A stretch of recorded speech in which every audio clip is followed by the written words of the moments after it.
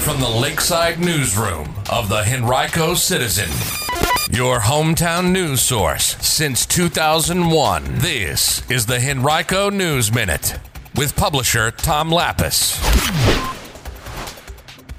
Henrico's proposed budget will be released later today, and learn about what the region is doing to prepare for COVID-19. We'll have details about those stories and more in today's Henrico News Minute for Tuesday, March 10th, 2020. It's brought to you by the Lakeside Farmers Market. And now for the news. Henrico's Board of Supervisors and the general public will get their first look tonight at County Manager John Vithoulkas' proposed fiscal year budget for the county for 2020-2021. Vithoulkas will make his budget presentation to the board during its evening meeting. The current fiscal year budget totals $1.3 billion and was an increase of nearly 6% from the previous year's plan. Last year, all eligible county employees received a 3% pay raise. It's unknown yet whether a similar pay raise is proposed in Vithoulkas' budget, though one is expected. The county operates on a unified pay plan, which means that all eligible employees must be offered the same raise.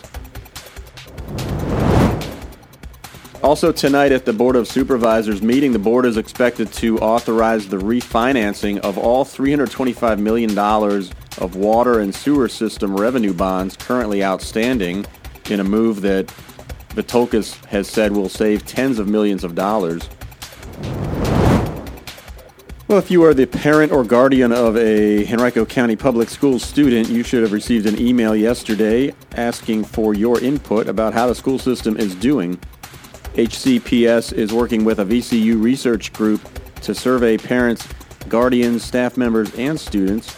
The 2020 survey launched yesterday and is open through April 3rd. It'll take you about 5 to 10 minutes to complete and is designed to gauge your thoughts and impressions about the school system and individual schools. It has 3 versions. One is for parents and guardians, the other for students in grades 5 through 12, and one for staff members. Students and staffers will complete their surveys during the school day, while parents can complete the survey by following the link on the email they received. Survey data will give the school system an idea of what it's doing well and what can be improved, and responses will be used to help make decisions about programs and the allocation of resources and staff members in the future. If you complete the survey, you will also be entered in a drawing to win items such as a laptop computer or one of 5 $50 gas cards or a free Chick-fil-A sandwich. You can learn more about the survey by visiting henricoschools.us/surveys. Well, government leaders in Henrico and other neighboring localities have joined with the Central Virginia Healthcare Coalition to activate the Central Virginia All Hazards Incident Management Team to help guide the region's preparations for and response to a potential local occurrence of COVID-19, the coronavirus. Last week, more than 50 emergency managers, first responders, and others from the region met to review their roles and responsibilities. The state has had several confirmed cases of the virus in Northern Virginia and Spotsylvania. As you no doubt know by now, the virus causes mild illness in most people, but can cause severe illness or death in some, including older people and those with pre-existing medical conditions such as high blood pressure, heart problems, or diabetes. The region's health experts and emergency managers are urging people to take the simple steps that you've probably heard about by now as well. Wash your hands with soap and water for at least 20 seconds. Cover your mouth and nose with a tissue when you cough or sneeze. Stay home if you feel sick. If you have a fever, stay home until you are fever-free for at least 24 hours without the use of medication. And avoid close contact with others. You can learn more about how to protect yourself against COVID-19 by visiting henricocitizen.com and searching COVID-19.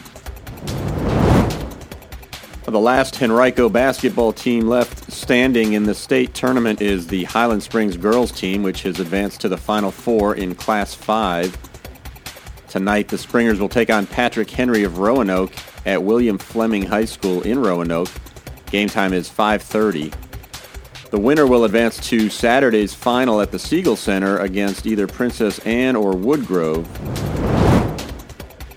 Tomorrow night from 6:30 to 8 at J.R. Tucker High School, Henrico County Public Schools Family Learning Series will continue with IEP 123. If you're unsure about how to navigate the process for creating an IEP, which is an individualized education program, or you want to become a stronger advocate for your youngster, you can attend the meeting to learn more about the process, discover your child's rights, and gain resources to help feel a little more empowered and prepared for working with your youngster's IEP team. Spanish and English versions of the workshop will be offered.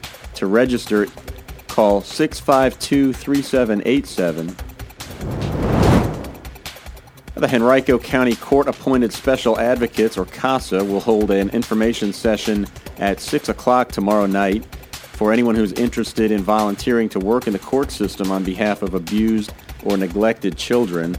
Volunteers typically work 10 to 15 hours per month, gathering information about a child's circumstances to supplement information provided to the court.